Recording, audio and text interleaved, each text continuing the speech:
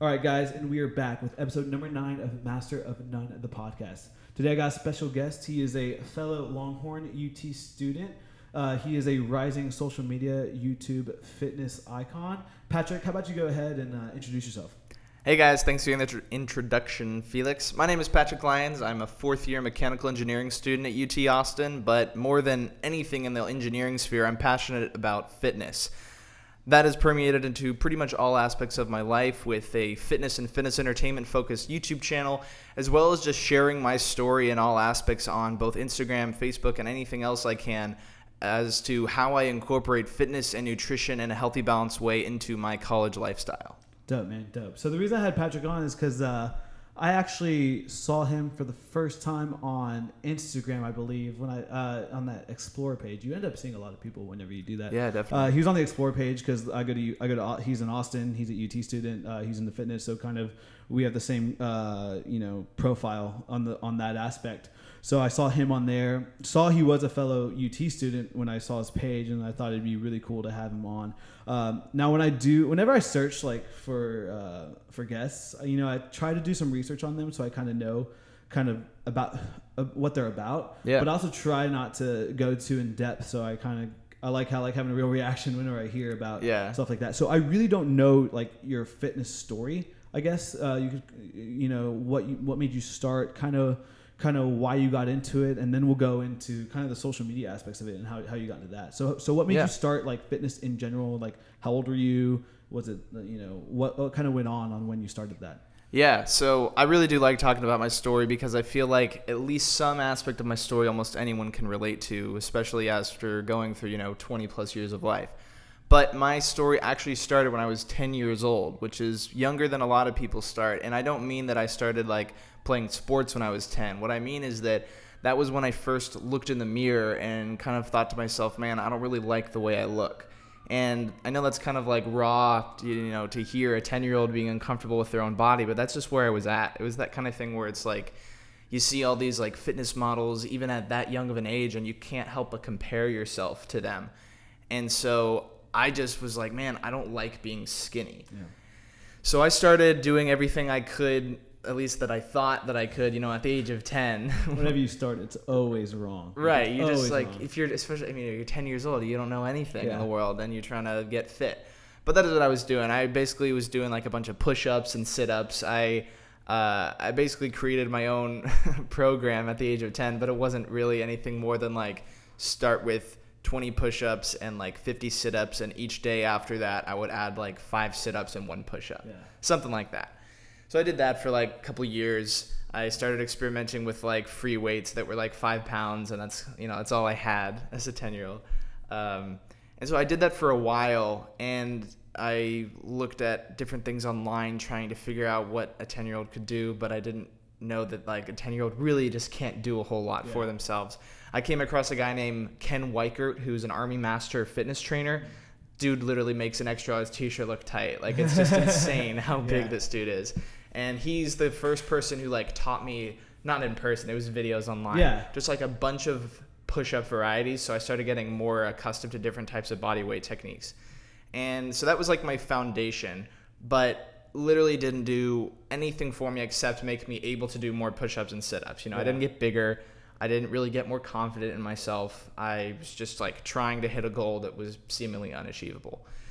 Then at the age of 15, I'm now in high school at this point. I've gotten a lot of different interests and goals in my life, but one of them was not really fitness related at the time.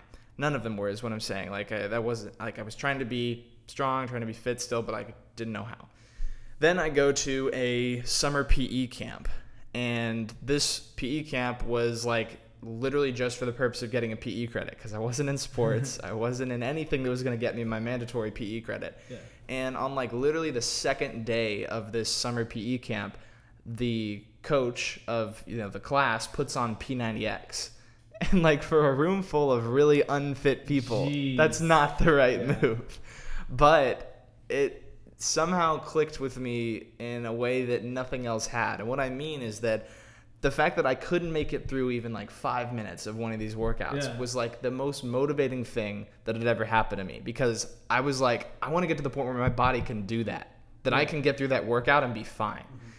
So I got the program P90X illegally because like that was the only way to do it back then. How else do you get shit? Yeah. So I got it illegally, and I did the program all the way through, and I got in the best shape of my life in 90 days. Like I legitimately had a 6-pack at the age of 15. Like I was like a strong dude. I'm not saying I was huge, but I was lean. I was real lean.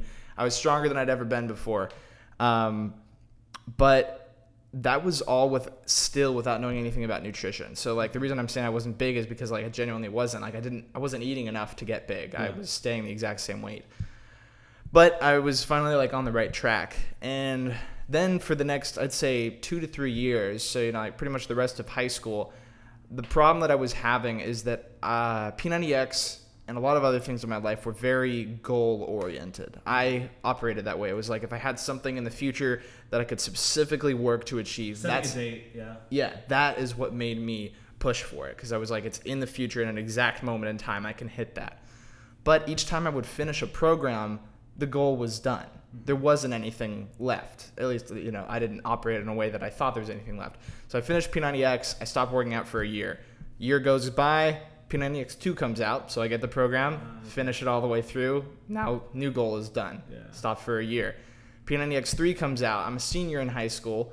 It's like November, December, and that was when like college apps were happening. That was when like final exam was happening. It's like the busiest time of my life, and I was trying to throw in a workout. But there was no reason why I should have had an excuse, because P90X3, if you're not familiar, is only 30 minutes long. That's like each day. You're only doing 30 minutes. So I was like, I can do this. But I still quit. I felt so busy and like overwhelmed with everything that I stopped working out. Then 3 months go by, and it's March of my senior year. And I think I still hadn't decided on a college yet, but I was like way less busy. Where are you from? I'm from Dallas. Okay. Dallas, Texas. Okay. Yeah, like in the suburbs, 30 minutes north of downtown. Yeah. So March of my senior year of high school, I started P90X3 for the second time, and I finished it all the way through on the morning of my graduation. Oh, dope. Yeah, and what was really cool about that was I actually graduated valedictorian. And holy shit! How many were in your class? 484. Holy shit, I did not know that. Yeah, dude. That's crazy. Yeah, so I graduated valedictorian amidst all of that. Wow. And that was, part of the reason why I kept like starting and stopping. It was like I was so focused on school. I'm gonna you're good. Don't even worry about that. Real life happens. Real life happens. I'm gonna respond with sorry I can't talk right now. Auto message.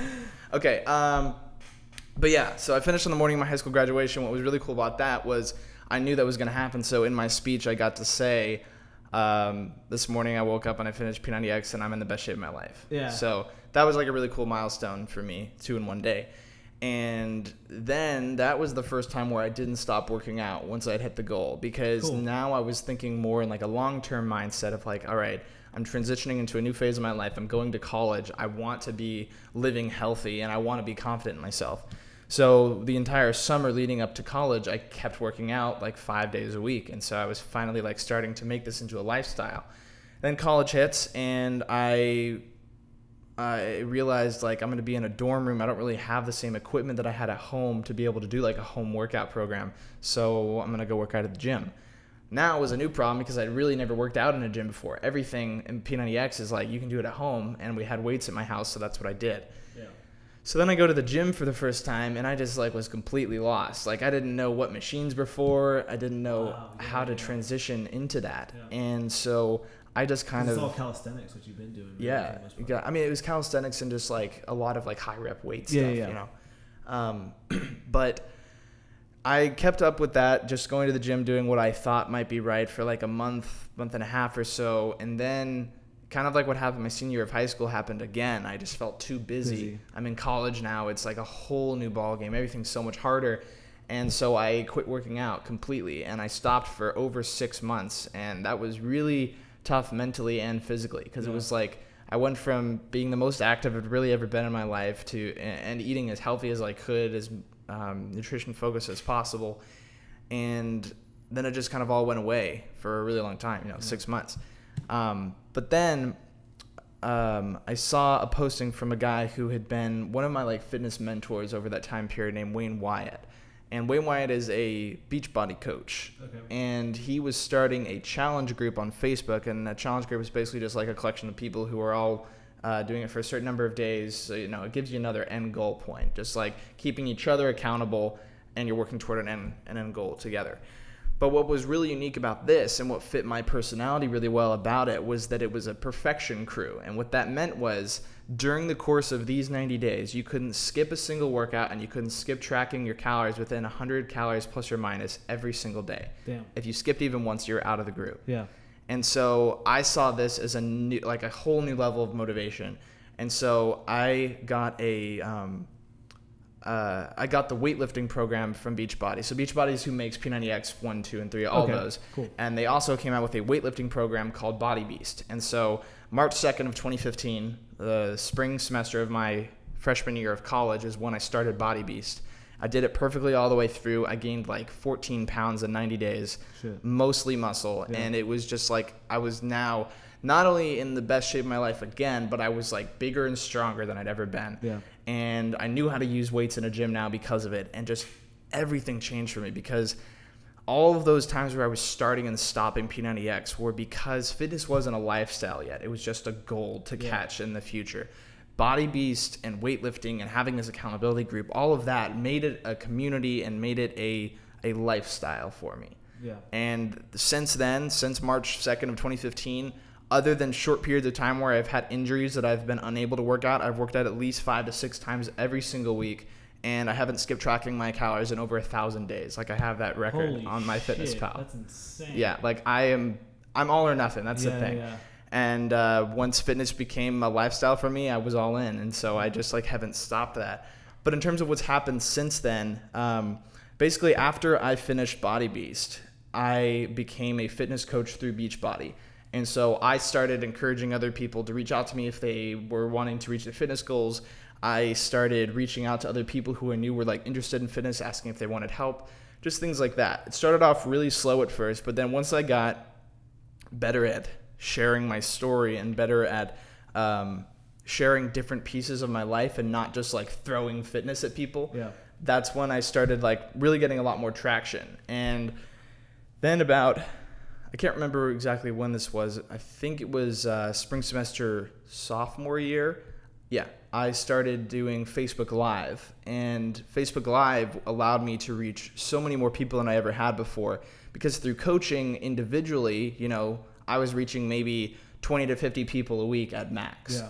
Whereas when I started doing Facebook Live, I was reaching between 300 and 1,100 every single week. Yeah. And that was really cool for me, because my background I didn't talk about since it's not directly fitness related. My background's in speech and debate. So I know how to public speak. Okay. Yeah. And so Facebook Live just seemed like a very natural thing to go toward, given my interest in that.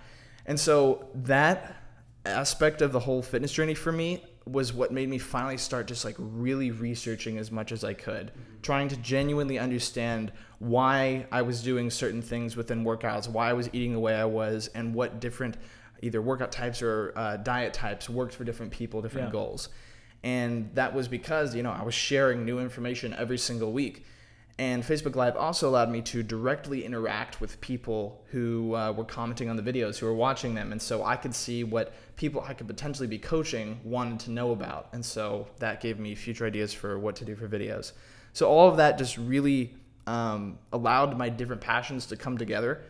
But then after I'd been doing Facebook Live for 7 months or so, I had kind of reached a plateau. It was I'd really built up my consistency of viewership from, a couple hundred to 800 on average probably. Yeah. But then I was well, now this is kind of a new cap. I'm only reaching people who I've met directly, who are friends with me on Facebook. I want to take it to another level. And so that's what made me start a YouTube channel. January 15th of this year, 2017. Oh, wow. So it's really recent. Yeah, really recent. Okay. I started my YouTube channel. Was when I put out my transformation video, where the story that I talked about earlier, starting at age 10 and then leading up to the present, that's my first video. Yeah. Talks about my 11 years of journey, but really my real fitness journey from age 15 to 21 is what I talk about and what I show in that video. And since then, I've realized like YouTube is awesome for me. Like it really allows me to incorporate my love of content creation, my love of fitness and public speaking all together in one thing. Yeah, absolutely. Because I'm not just doing fitness on there. I'm not just doing like workout videos. I'm also doing like fitness entertainment where I bring like certain aspects of fitness into the public. Like I'll tell people like I'll give you $100 if you beat me in a push-up contest right now, and so then people do push-ups with me like randomly on the street. Yeah. I just like doing fun things like that because it makes fitness seem more light and not so intense. Yeah. But I also like share genuine aspects of fitness and teaching people how to do workouts the best I can, things like that. And it's just a lot of fun for me. And long term now, I would love to be able to take YouTube and build up enough of a following that I can use that market to create a fitness program, help as many people as I can with that, and then potentially get sponsorships from either clothing lines or nutrition supplement lines, and then long term start my own gym and just for sure. keep going with that. Yeah, I don't know if you. Yeah, that's awesome, dude. That's so in depth, dude. It's crazy how like you started just at age 10, just noticing that. Because, like, I was fucking age 10, I didn't know what the fuck I was doing. Even age 15, I was fat as fuck until my, junior year of high school. I didn't know what the fuck I was doing. I didn't start lifting until I was even probably, in my, I don't know. Probably my second semester of, like, my senior year of high school is when I really started lifting and getting in touch with that. But... like, because like you said, your first guy. Who's the first guy you ever saw? Like the military dude. Oh, Master Ken Weicker. Master Ken. See, like the first dude I ever saw, like, who worked out and who was like kind of like an icon to me was Steve Cook. Oh, so yeah. I mean, he's the OG of like YouTube fitness. People don't understand that because he's probably not the most followed guy anymore or anything like that. But he was the OG. Bodybuilding spokesperson. That's how he really like blew up. Bodybuilding.com. Yeah. So like so every year bodybuilding.com. You should look into this, dude. They're actually taking applications right now. Every year they look for the spokesperson for bodybuilding.com. Oh dang. And it's a male and a female every year, and that's how he kind of got his edge because he won that. Yeah. So it's from winning that. He has his programs on bodybuilding.com. He has all this other stuff, and they travel with bodybuilding. They go to all these expos. That's how he got his start. Dang, yeah, you should look into that. Yeah. Because he was a physique competitor, and then he ended up going pro and going to the Olympia and everything like that. I think he was at the Olympia the very first year they did physique in the board shorts because he was going for blood. He was like, dude, I'm the guy. Like, I have the face. He knew politics was in bodybuilding. He was like, I started this YouTube thing, blah, blah, blah. He's like, I'm going to win this shit. Ends up getting like 11th, I think. And he's like, fuck. It's like one of those things where like you end up losing. But anyway, he was the first person I really looked up to. And that was, like I said, like my end of my senior year going into stuff. And so I like his programs was the one I followed and everything. And then from him, it went from like The Rock. And then from The Rock, it went like straight to Jay Cutler. So I went from like, every guy I looked up to just got bigger and bigger and bigger until I got to Jay Cutler. And I was like, dude, like these guys are animals. Like they're monsters, So actually, fun fact, during the course of the journey I was talking about, I had a fitness coach, kind of still do. I just don't keep in contact with him as much anymore, named Chet Nichols. Chet, not Chad. Yeah. And Chet Nichols won the Jay Cutler Classic. Yeah. Yeah. Yeah, I know exactly. Yeah, I know who Chet Nichols is. Okay, you know. Yeah, I know who Chet Nichols is, but yeah, we were talking about earlier about coaches. I'm talking about Chet Nichols. Yeah. And everything like that. But yeah. So there's so many people who are in this realm of fitness. So once I got into it, I was really just trying to get like just get bigger and get leaner. That's all you ever want to do. And then I took it to the extreme of, actually competing and then going into an NPC show and like doing, I competed class physique because there's no way I'm going to compete against these guys who are my height and 230 pounds on stage. Yeah. There's just no way.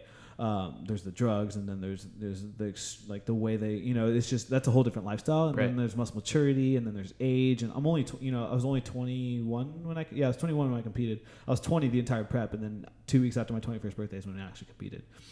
And then, so I did classic physique, and that's really the only reason I competed because it was like a new division to where, I'm not this skinny, beach body looking type physique. I'm more of that thick, bigger muscle, but so I couldn't compete in the board shorts because I just didn't have the small enough waist to taper ratio.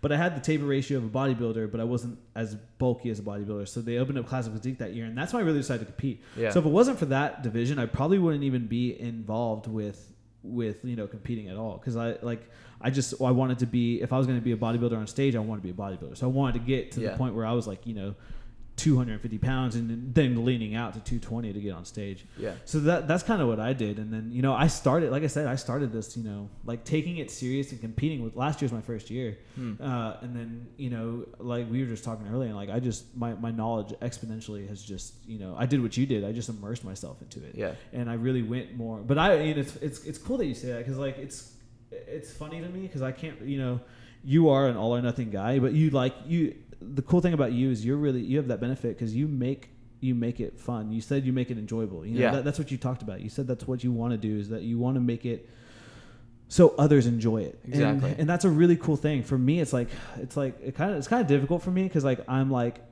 a bodybuilder, like a mentality to where it's like no, you do this and you do that, and if you don't like it, then you can get the fuck out of this gym. That's just the mentality I was raised with. Just being a bodybuilder in general.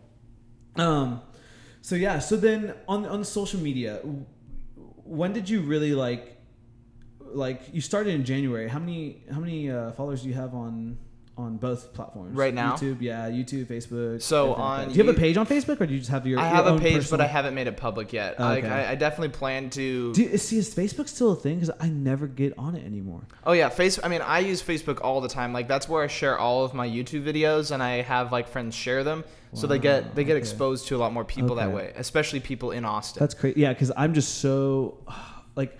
Twitter's nothing to me now, and like Facebook's nothing to me now. Twitter's and apparently, like they're both apparently they're both still relevant. But like Facebook, I just learned is like still a popping thing. Where like two or 3 years ago, I was like, dude, this is stupid. Like in terms of like, well actually, let me answer your question first, and then I'll talk about what I want to talk about. So on YouTube right now, I have right around 6,800 subscribers. And then on Instagram right now, I think I have like 9,600. Damn, that's crazy. How'd you get so quick? Like how many? So that wasn't okay. So the YouTube was as of January, but Instagram I've had since like sophomore year of high school. Yeah. Okay. I started posting like fitness pictures literally back in high school, like junior so you year. got started early. Yeah, I got started early on Instagram. But I mean, I will say I had a lot more growth once I got to college and like really went all in with it. Yeah. And then I had even more growth once I coupled that with YouTube. Like I've had the majority of those 9,000 followers come from since January.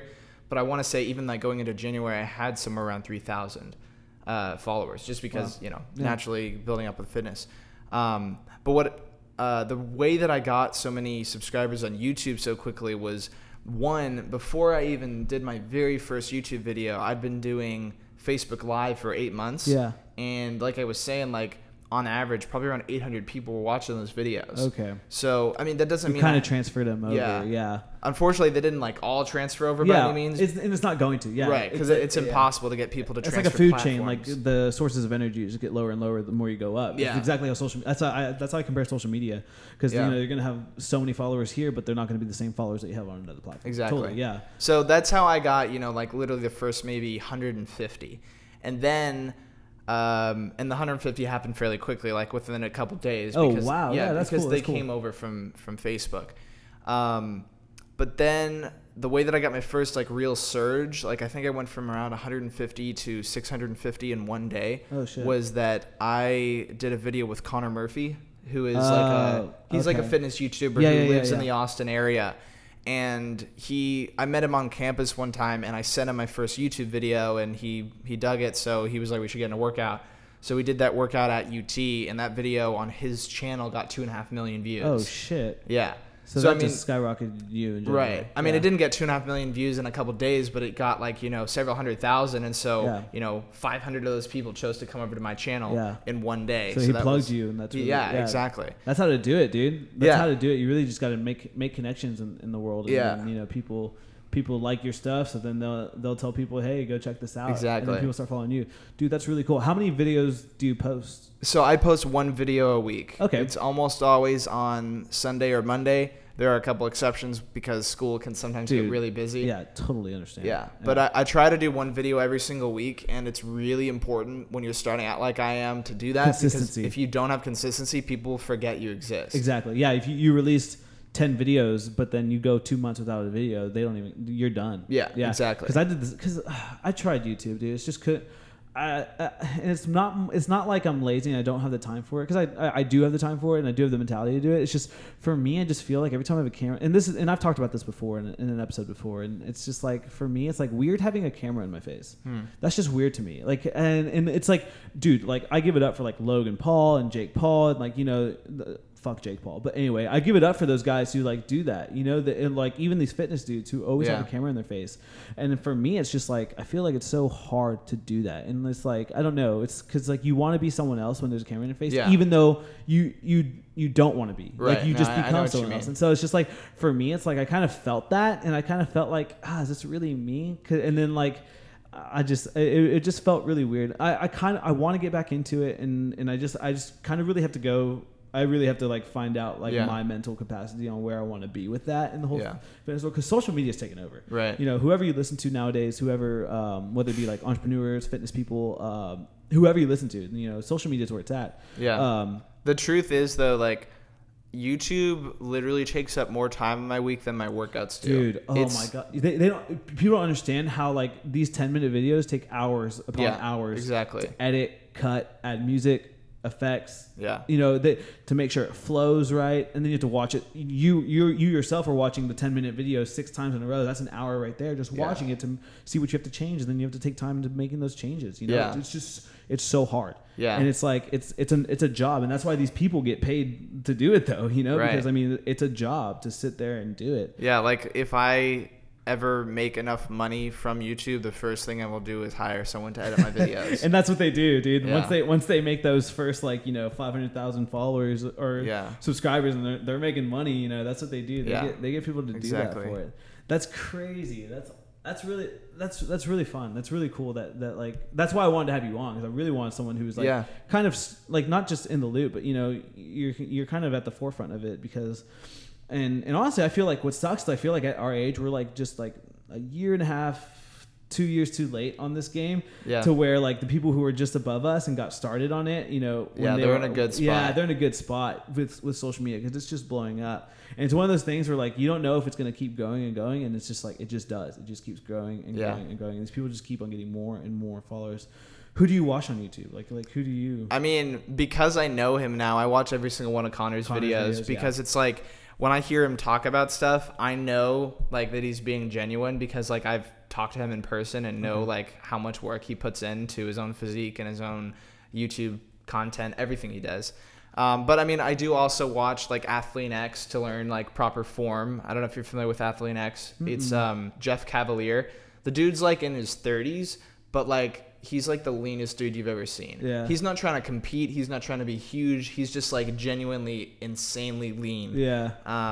Like there's this guy on YouTube who does videos analyzing whether people are on steroids, and it's like, it's very clear that he doesn't do steroids, but the fact that like this dude made a video about him is like much a testament to how lean the dude is.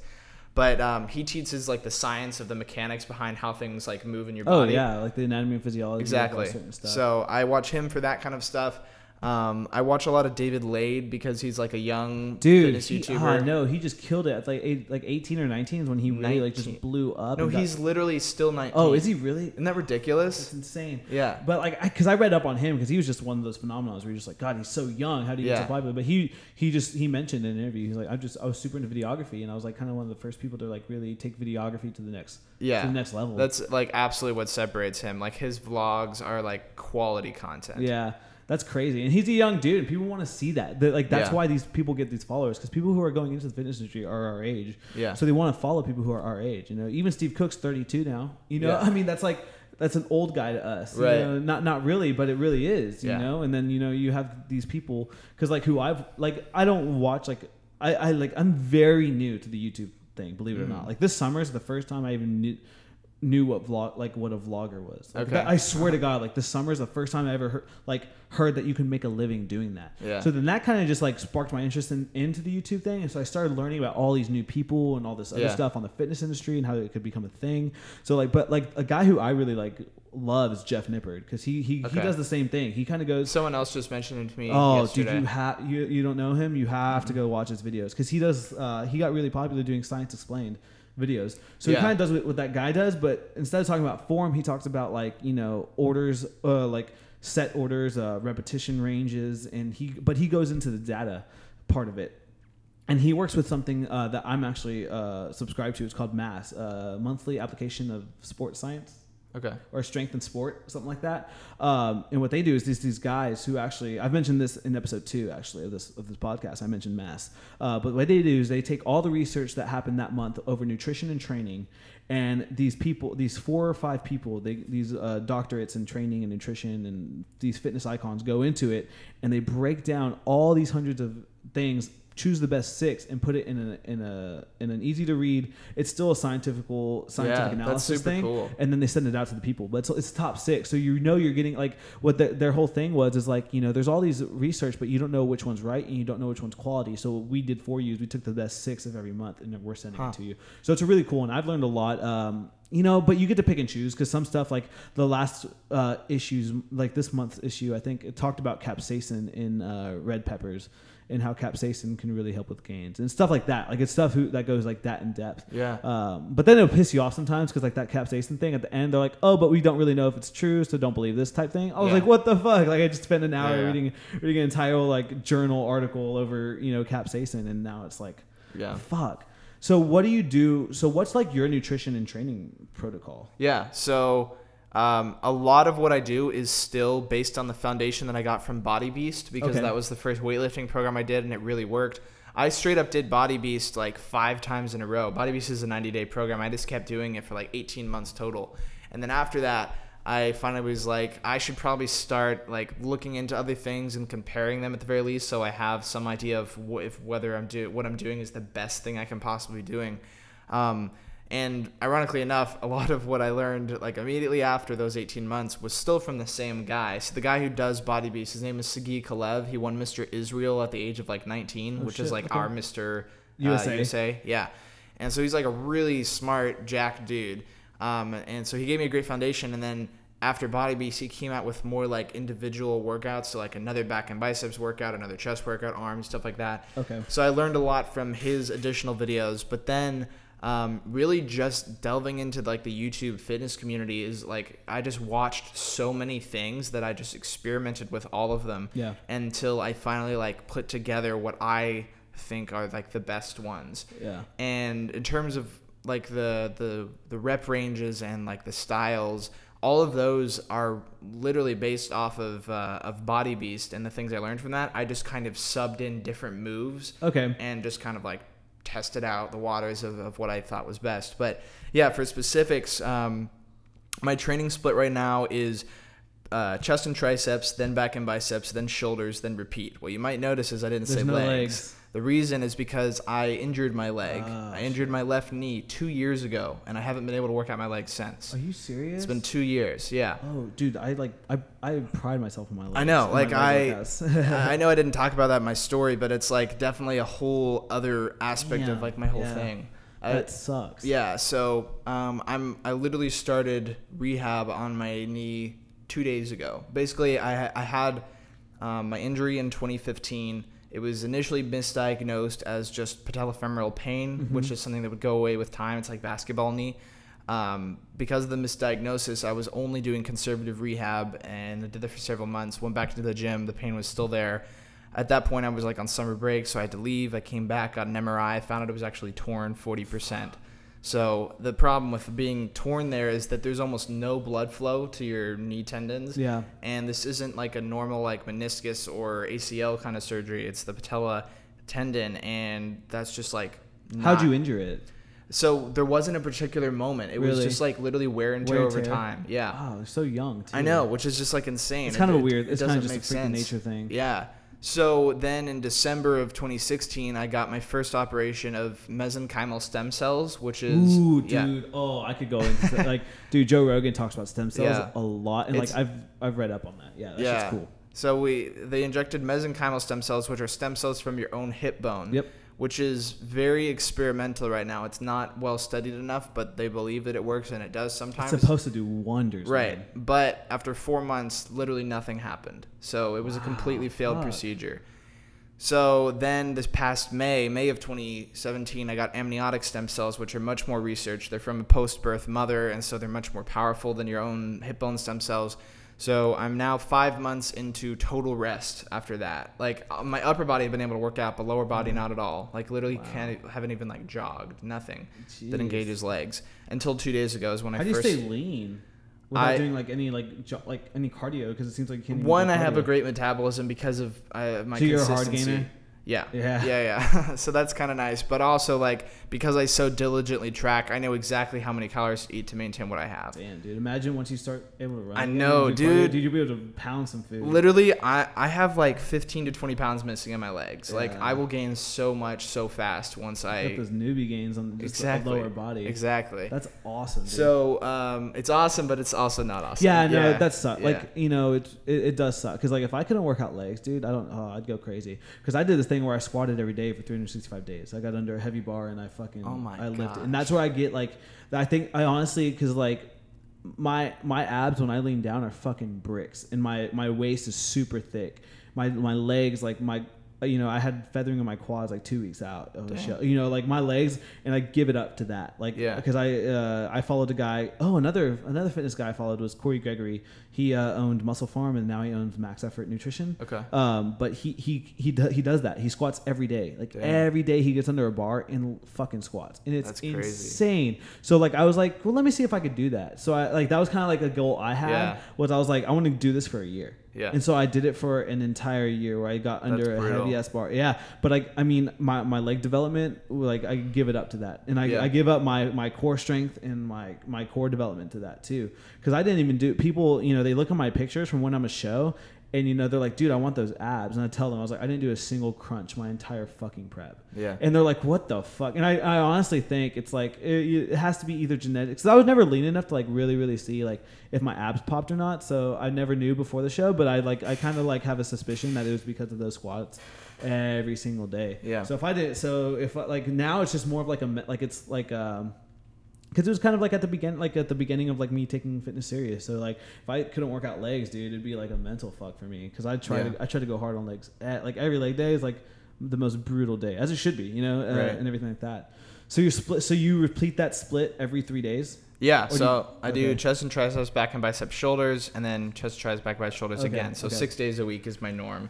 Damn. And you also might have noticed I didn't say abs at all. Like I do abs maybe once a week, and it's like usually only if I'm with someone else because I don't want to do it alone. I'm like once a month gang, man. Like like I mean, if we're being real, it's probably closer to like once every other week. But I ideally like to do it once a week. Honestly, the only time I ever like start incorporating abs is if like, you know, my rack pulls or my squats, like if I'm getting shaky in my core. Yeah. Because then I notice like my legs are getting stronger than what my abs can handle. So I take a ratio of like my ab to leg strength to see what I can handle and everything like that. So like, I'll start throwing abs in if stuff like that happens and whatnot. But for the most part, I'm just like, I always tell people like, dude, you can get like the saying you can get abs in the kitchen is the most honest thing in the world. Like, and that's how I stay lean. Like the kitchen is completely. So what's your nutrition protocol? Oh wait, one more thing I want to talk about the weightlifting stuff. Sure. So I told you my split in terms of sets. I'd say like 80% of my sets I'm doing hypertrophy. So I'm doing like 8 to 15 reps. I'm usually going to do 15, then 12, then 8, then 8, where the second 8 is a drop set.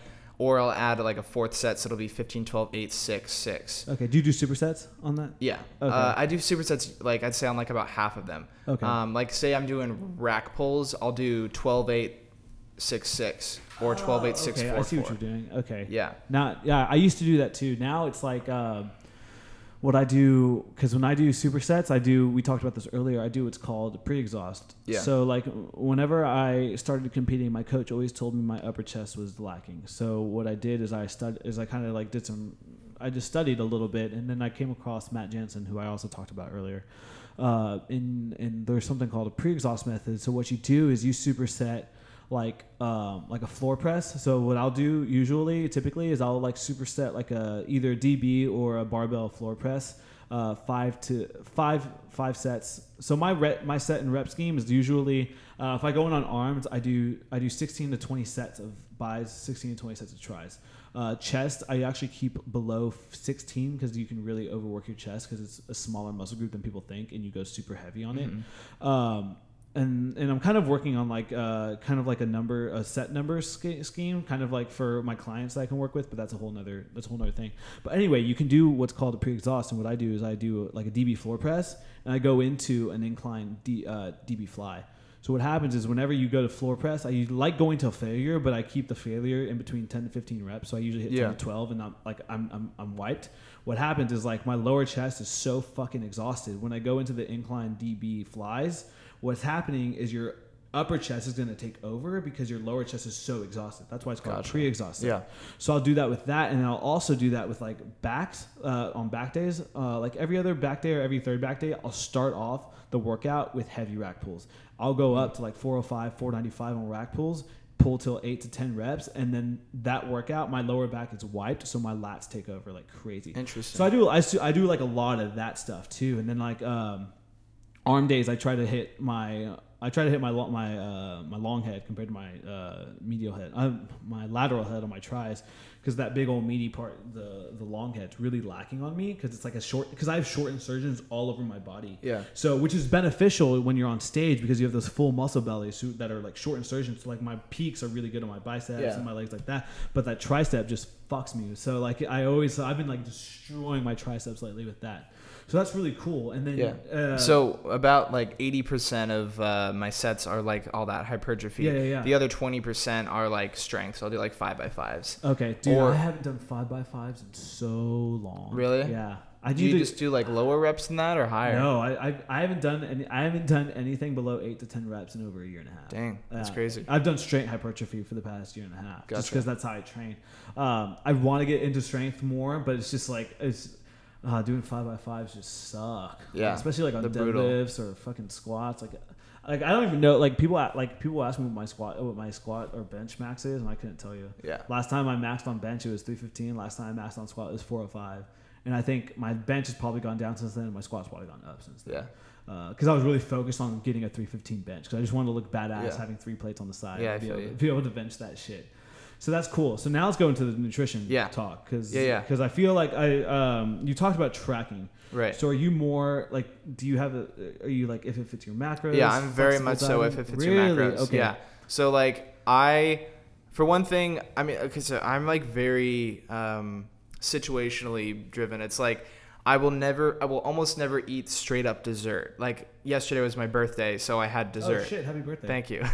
But I don't have dessert more than maybe like 6 times a year. Like holy shit. Yeah.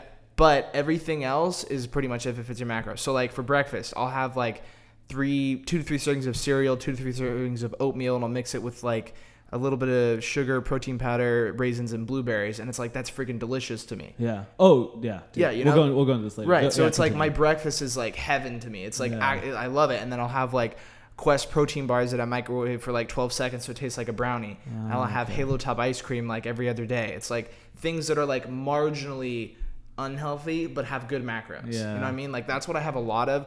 But then I also have a lot of like tuna and deli meat and protein shakes and superfood protein shakes and things with like genuinely good macros. Oh, okay.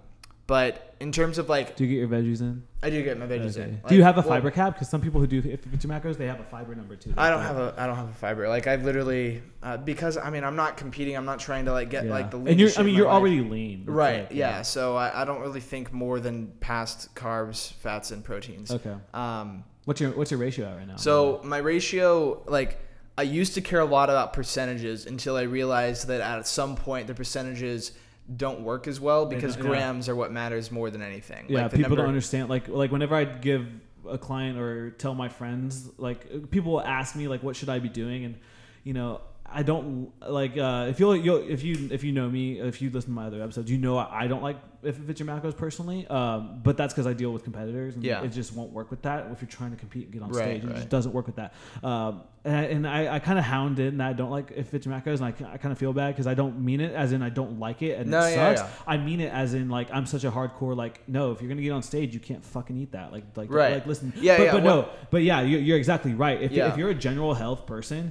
And if it fits your macros, is a great way to do certain things to an extent, you know. And I say that because it's like people are going to call me out and think I'm contradicting myself because certain episodes, depending on who I'm talking to, like I'll bash it really heavily, but it's because that person bashes it like a lot too, but we don't ever say the good things about it. Yeah. This is an episode where you actually really like it, and so I'm gonna tell there is benefits to it. Right. But on the other episodes when I'm bashing it, it's because I don't like. It's because I'm talking to someone else who doesn't bash it, and we just talk about all the negatives. Yeah. So just to clear that. Yeah. up, One that's what thing. I'm like. Okay. So yeah, the way that I should say this is like.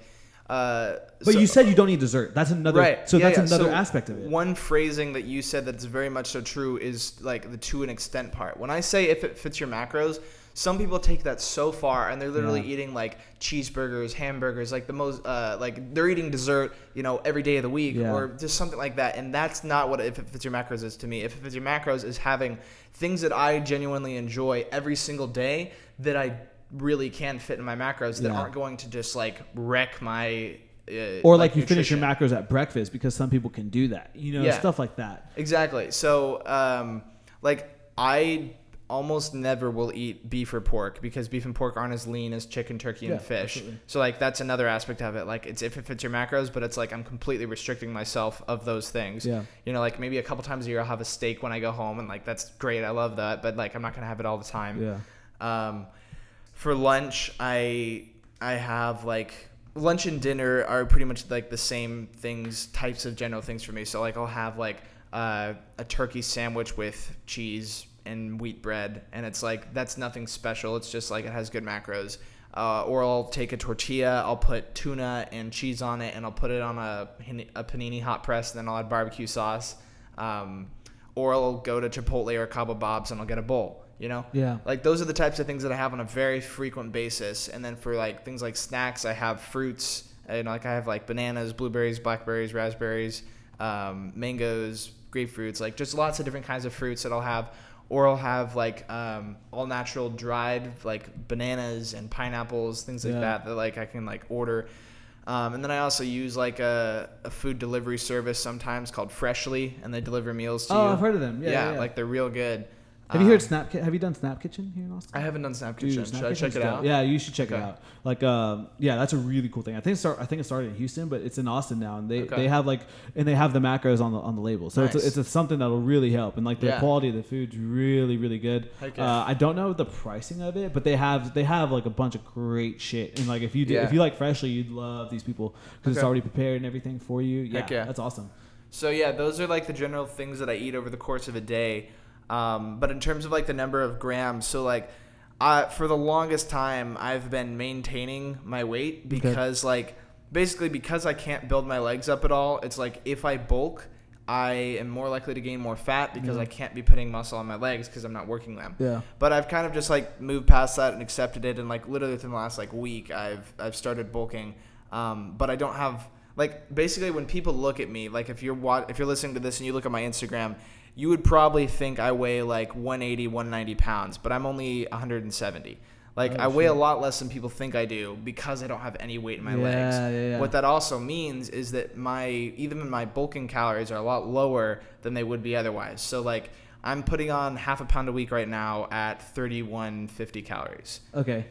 Which is like very normal, but not for someone who works out as much as I do. Yeah. Kind of thing. At my height also, I'm 6 foot and I only weigh 170 pounds. But with all that said, so what my macros work out to is I'm eating about 1 to 1.25 grams of protein per pound of body weight. Since I'm bulking, I'm having a little bit higher, like on the 1.25 end, so somewhere around like 230 like 230 grams. I guess that is a little bit more than 2.25, right around 230, and then I'll have like 70 grams of fat, and then the rest is carbs. So how many carbs are you eating? Like 500? Yeah, like just over 400. Okay. Yeah. Yeah, I can't do math in my head, obviously. Yeah, no, it's fine. I was 100 off. Whatever. Same thing. Yeah. That's pretty good. Those fats are really good. I like the thing that people need to understand is like I've talked about this plenty of times before too, is like the fat to carb ratio. People don't understand. Like you can, because like, have you done ketogenic ever? I haven't, but I like know about it. Yeah, because they would be the total opposite. You'd be taking like 250 grams of fat and like 20 grams of carbs. Yeah, and just some people like it, some people don't. But you're like you're the body type though that I would give carbs because you just look like that person who you can eat carbs. You can eat carbs. And I love carbs. Yeah. Dude.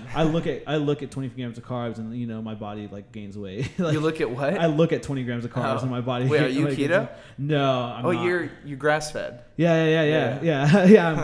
I'm grass fed. Yeah. So I've been vegan for 4 months. Okay. But yeah, so my carbs are actually a lot higher than they ever have been in my entire life. Because like plant-based sources are all carbs for the most part, you know. So like you talked about your breakfast being like your favorite thing. My breakfast is my favorite thing too, because I'll have fucking toast with black beans and avocado, and like that's nice. like even like on a meal where like I'm just trying to like shovel calories in, like those nights where you just want to fucking eat. Like I literally eat like hummus and pretzel chips and like, you know, toast and black beans. Like that's like going overboard to me. It's crazy, but like that's how I've been recently. Is I've been a lot more cleaner just with my diet. What gets you most of your protein? Like lentils and beans? I don't do lentils just because it's a pain in the ass but I'll do like black beans a lot. Oats have a lot of oats have more protein than people think. I do tofu, the non-GMO tofu. There's this protein called which is funny. This is my protein before I even like went vegan. Was a vegan based protein. Okay. And it was like raw protein by Garden of Life, and it's like no soy, all organic stuff, and that's why I do like 1 to 2 of those shakes a day, depending, because I don't like shakes in my opinion. I just like eating I like getting my calories from food, because I think I just don't like shakes too much. I do 2 shakes a day too. Yeah, I just don't like, because like these people who like have like 4 shakes a day, I'm just like, no, you're not, like it's not the same type stuff. So yeah, that's kind of the bulk of my calories, but on my proteins. But my protein's only at like 120 a day, 150 a day. So it's nothing too high. You know, my carbs can go upwards of 450 to 550 in them. I try to keep my fats really low, like 45.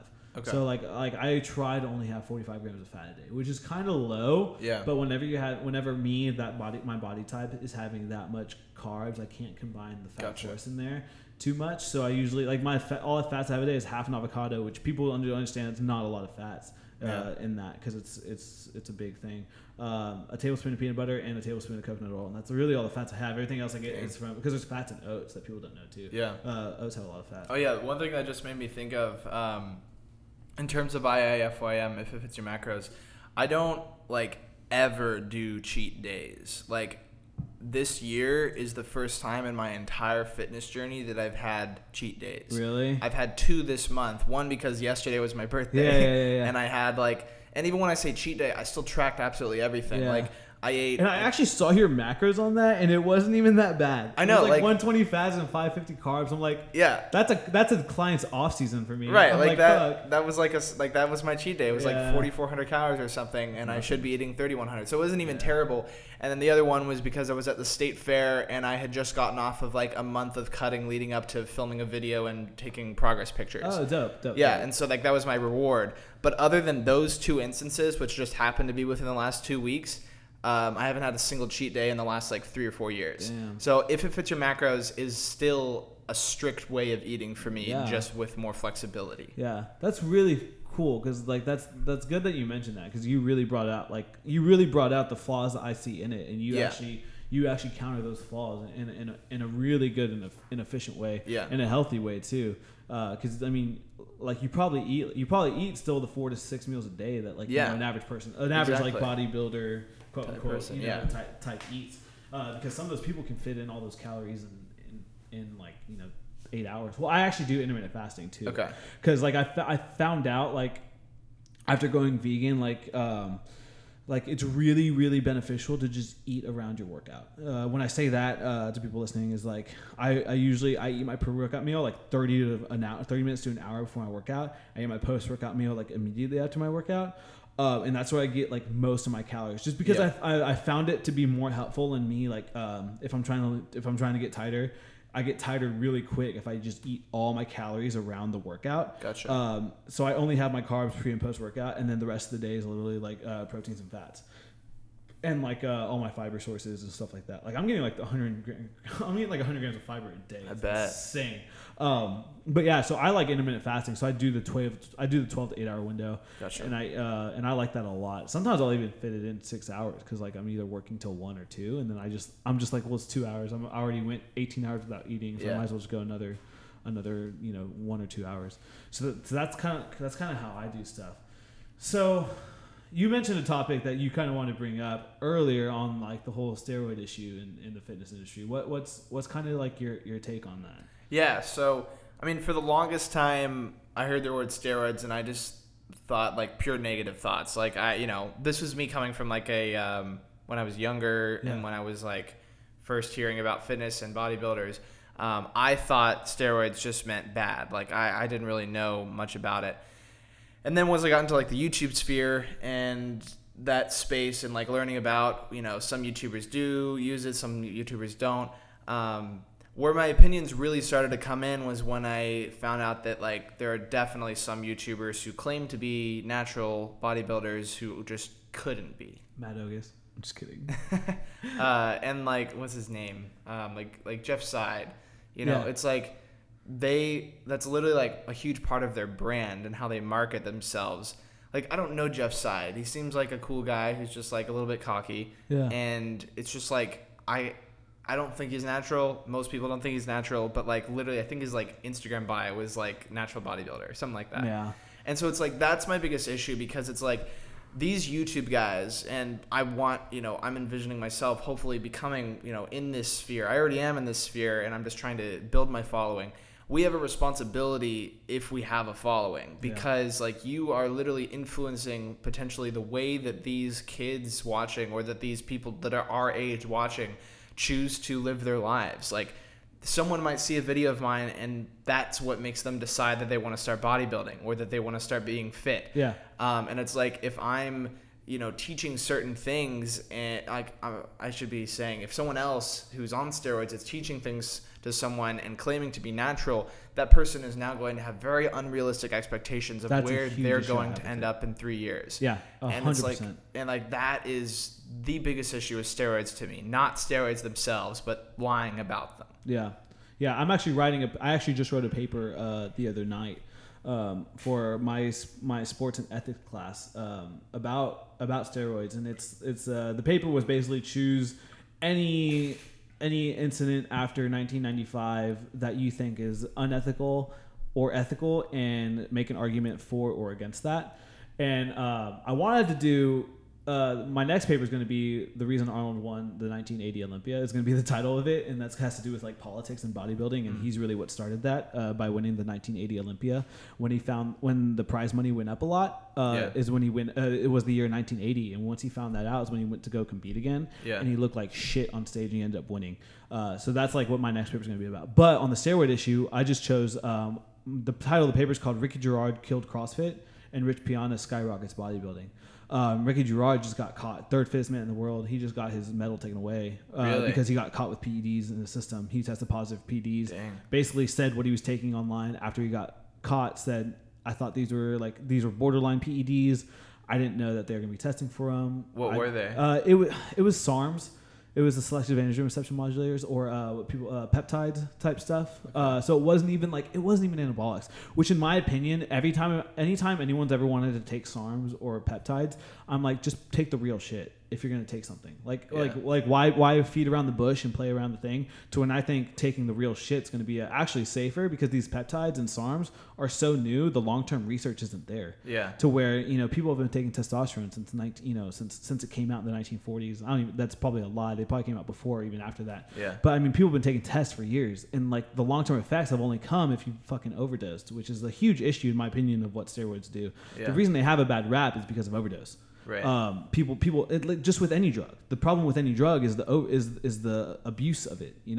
I mean, such as Adderall. Adderall is a legal drug if it's prescribed to you, which steroids are too. But like, it's a legal drug if it's prescribed to you. But these kids are abusing it all the time. Yeah. And it's fucking themselves up.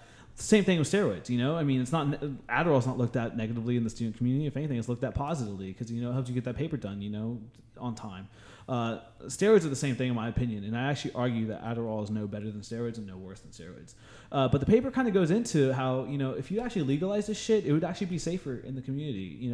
Because there'd be professionals there are professionals now, but there's no one who speaks out about it. But the professionality of actually knowing these compounds that people are putting into the body, the right dosages, the half-lives that go into them, and then the precautions. People don't know when you're taking tests or Anavar or stuff like that, you have to take AIs, anti-aromatase inhibitors, because you have to make sure you're not converting that test into estrogen and stuff like that. Liver, they don't know how to PCT, post-cycle therapy, the correct way. There's like all these factors that go into it that you have to know to be able to take it the right way. So with it being illegal or it being taboo and it not being kind of allowed in the market, these athletes who want to take it, they just take it and they take it the wrong way. And that's why it's getting such a bad rap. It opens up jobs 100%, because now there's these coaches who can work for, professional affiliations and do it. They can actually like study it and give the right prescription and the right dosages to athletes. What was another big thing I argued? It actually levels the playing field. There's another big one. Yeah. It's actually going to level the playing field. People are always always concerned with like, steroids are illegal and causing cheating. Well, if you took that factor out, how could you cheat in a sport if you took out anabolic steroids? Besides, shaving points and stuff like that. So that's kind of what the whole paper was. And that's why the title kind of goes that way, because CrossFit's one of those like super like, no, steroids are not taken in this sport, and then now this is the first, and the cool thing, not the cool thing, but the really interesting factor about this is, I don't know if you follow CrossFit or not. I follow it because my friends are into it, and I'm actually very accumulated with the sport, and I love the sport. I think they're phenomenal athletes, so that's what I follow. But this is the first time in CrossFit's history, which is very, very new. It's only the 10th, I think it's only the 11th year of the CrossFit Games, which the first games were a joke. It's only 11th year. And now it's such a big thing. It's so exponential. But this is the first time that they've had a podium finisher, test positive. And all the other times it wasn't a podium finisher, so they didn't really give a fuck and they didn't mention it out. And CrossFitters are the one people who I thought, dude, these people are natural. Like the whole community is against it. Like this is the first time I've ever had I've ever seen a community be so against it. So until literally this month, I was like, everyone's on this shit. Like, because once one person pops in my head, everyone's on this shit, because it is. That's exactly how it is. And he was right. He posted about it. He's like, I just got caught. And he kind of alluded. That's the way Lance Armstrong was too. Yeah, exactly. Yeah, you just get caught into it. And then, but you look at bodybuilding, and I mentioned Rich Piana's name because he's obviously the first guy in 2014 to come out as like the first person to really, really go out there and be like, this is what people are on. Everyone's on it, and I'm going to tell you the truth. So that's skyrocketed his brand and kind of his. But obviously, I have a problem with him because he overdosed. I had a problem with him. Rest in peace, Rich Piana. But I had a problem with it because he was overdosing everything. Because he would send out his cycles like on YouTube for like 30 minutes so people could get it, and then he would take it down due to legal issues. But the shit, he was taking like a gram of test a week. Like even the pros are taking that. These people who are 300-pound bodybuilders take that. So that was the problem I had with it. I wish someone like Rich Piana came out and said, here's a correct dose, take it this way, and then you'll be, you can take it the right way. So that's kind of my issues with steroids. I think they should be legal. I think they should be allowed in sports. In my opinion, we are far from it and probably never ever going to get there. But I think I make a value argument. But I agree with you. I think there's a problem with people who don't say that they're on stuff and they are, because that causes safety issues and that causes false hope and that causes a bunch of people to not realize like you have to be on this stuff to get that way sometimes. Yeah. I mean, one thing I definitely agree with that. The one thing that I'll add is I have a much bigger problem with people who specifically claim to be natural who aren't than people who don't say anything at all. Because like the people who just like don't say that they're natural or on steroids, they're at least not making it part of their brand that they are natural. Yeah. True. Like people who aren't like throwing it out there, then it's kind of like it's up to you as like a hopefully educated viewer to be like, oh, obviously this guy's on steroids. It's just not like he's like, open about it, which is like kind of okay. You perfectly said that. Yeah, you're right. It takes an educated viewer and it takes an educated person in the industry to really understand that and really go about that. All right, man. Do you have anything else to add? Anything to cap off, to tell people, to share? Yeah, I guess the last thing I'll say is like if you listen to any of this and you liked my story at all, feel free to check out my Instagram page. At Patrick Lyons. It's Patrick and then Lyons. My YouTube channel name is the exact same thing. It's just my name, Patrick Lyons. Whether you are trying to get into fitness, trying to learn some workouts, I got full workout videos on there for you, condensed and with commentary, so you can spend 5 minutes learn how to do a full workout. Or if you're looking for some more entertainment style stuff, I got pranks, I got social experiments, I got goofy fitness challenges, all sorts of things. So if you want to check it out, feel free. Patrick Lyons. Hell yeah, man. Dude, this was so dope. I'm so glad that you decided to come on. Definitely, man. I appreciate you inviting me. It was a good time. Yeah. I'm all about having anyone and everyone on here to spread the word and kind of share. My whole thing about this is everyone has a story, and yours is a really cool and interesting one. And it's cool how you're kind of that guy who like started and like, you've taken that you've done the work to get there, to get the following, I mean, people don't understand how hard that is, absolutely to do that, and they don't understand what goes into what social media is nowadays, and kind of the work it takes to be on social media and go that route. So, dude, I hope the best for you. I know you're gonna do big things. So it's great having you, man. I appreciate it, man. Yeah, thanks all right, again. guys. Thanks for listening.